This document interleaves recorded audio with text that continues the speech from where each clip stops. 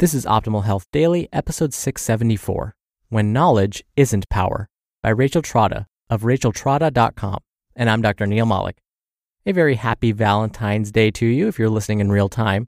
This is the podcast where I read to you from some of the most popular health and fitness blogs out there, with permission from the websites, of course. Now, we recently got permission from Rachel to narrate her content, so a very big thank you to her. She's a certified personal trainer and fitness nutrition specialist. Definitely check out her site at racheltrotta.com.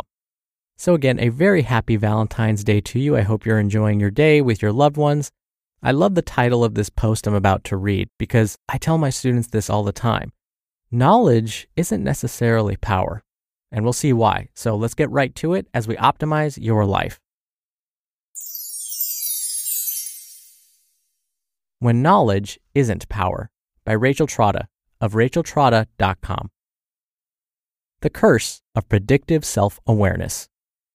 My husband has a funny response when I start any sentence with something like, I knew you would blank, or you always blank. In a mock confrontational tone of voice, he says, oh, you think you know me? And it's true. We've been married for almost 8 years, and in that time, I've become fairly accustomed to his patterns. But the reality is that I overestimate how well I can predict his behavior. He still constantly surprises me, and it's humbling to realize that you only think you know someone inside and out. I see this phenomenon come into play in my clients' relationships with themselves. They know their own weaknesses like the back of their hands, to the point that they can predict how a situation is going to go even before it happens. For example, have you ever said any of these phrases about or to yourself? Once I get started, I just can't stop. Or, this is what I always do. Or, this is so me. Once I blank, I always blank.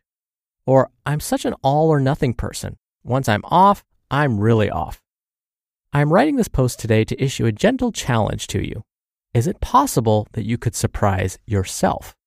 Studies like one run by Florida State University open up the intriguing idea that people who perceive themselves as overweight often do things that subtly sabotage their own efforts to be thin. This is known as a self-fulfilling prophecy, a belief that causes you to unconsciously create the results that you expect will happen anyway. I have seen so many clients struggle with these self-fulfilling prophecies which cling to your feet like you're running in molasses. These unhelpful beliefs are incredibly disempowering. But it goes beyond thinness. People can be healthy at a variety of weights and body compositions. For me, what it ultimately boils down to is two important factors. 1, your typical daily behaviors, and 2, how you feel and what you think about your habits. When you have solidified a self-concept like extreme, out of control, neurotic, weakly willpowered, it's easy to fall into behaviors that reflect these beliefs about yourself. It doesn't matter whether you are out of control in reality. You create the reality to fit your self-concept. We all do it.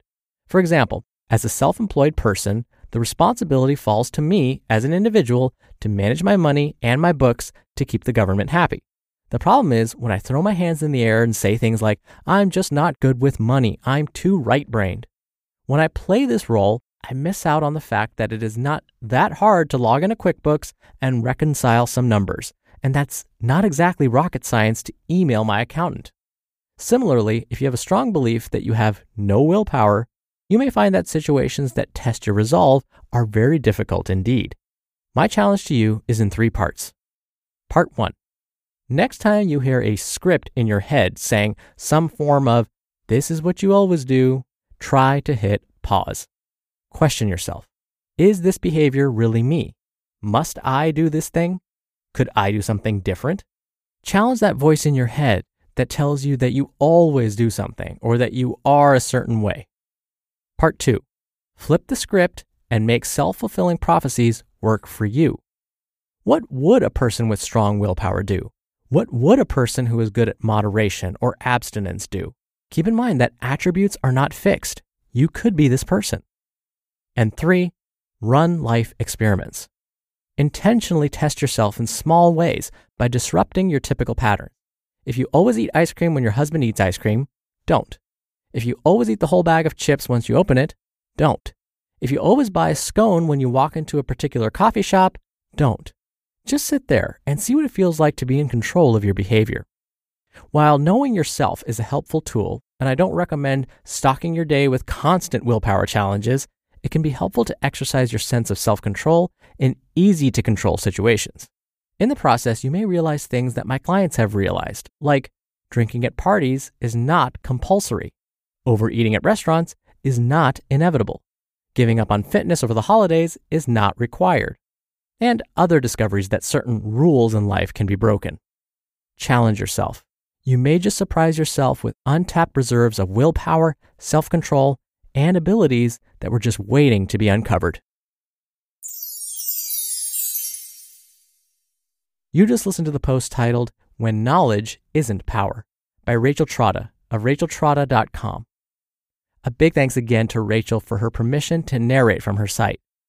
And now for my commentary. Now, to complement what Rachel was writing about, I'm going to quote Tony Robbins here. Knowledge is not power, it's potential power. Execution will trump knowledge any day. And I've found Rachel's experiences with clients is very similar to mine in that people often know what they should be doing. They know the exact situations where their willpower is completely depleted, where they're susceptible to maybe overeating or not exercising. People know this stuff. The trouble is they don't act on it. They don't execute. And this idea of a self-fulfilling prophecy, that we become whatever we think we are, is quite true. In fact, there are many psychology studies out there that have shown that this effect does happen in reality. So I like Rachel's suggestions to do these 3 things. Next time you hear a script in your head, try to stop it. Then try and flip that script so that instead of saying, I'm no good at this, turn it into something positive. Think about those that are good at the behavior you're trying to do and try and model what they're doing. And I bet you'll find that you can do it too. And I like that she said, look, if you're going to try testing your willpower in certain situations, just choose little situations that won't have this tremendous consequence after in case your willpower doesn't hold up. Because what we know about willpower is it's true. It's like a muscle. Now you can use willpower, but up to a certain point, just like a muscle, you will hit willpower failure. So think, if you're doing bicep curls, you can't do those forever. There's a point where you just can't lift that weight anymore. Willpower is like a muscle. You can use it all you want, but at some point, it's going to fail. And usually, for most of us, the failure occurs at the end of the day. We use our willpower so much all day. If you're in school, you have to sit there and focus on what the teacher is saying. You have to take notes or take quizzes and tests. Your willpower is being taxed every time. If you're at work, same thing. You've got to make sure you're on task, that you're not getting distracted, that you're doing what your boss or bosses ask of you. That's taxing your willpower. So by the time you get home, you're exhausted. Your willpower is shot, and that's when we're more likely to make poor decisions about our activity or about our dinners. We just don't want to have to think about it.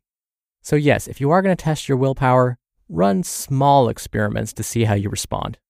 And of course, like I always say, don't try each of these steps all at once. Gently incorporate step 1, see how that goes, then step 2, then step 3. All right, before I go, now that we're halfway through the month already, just a quick reminder that we give away books to random people on our mailing list on the 1st of every month.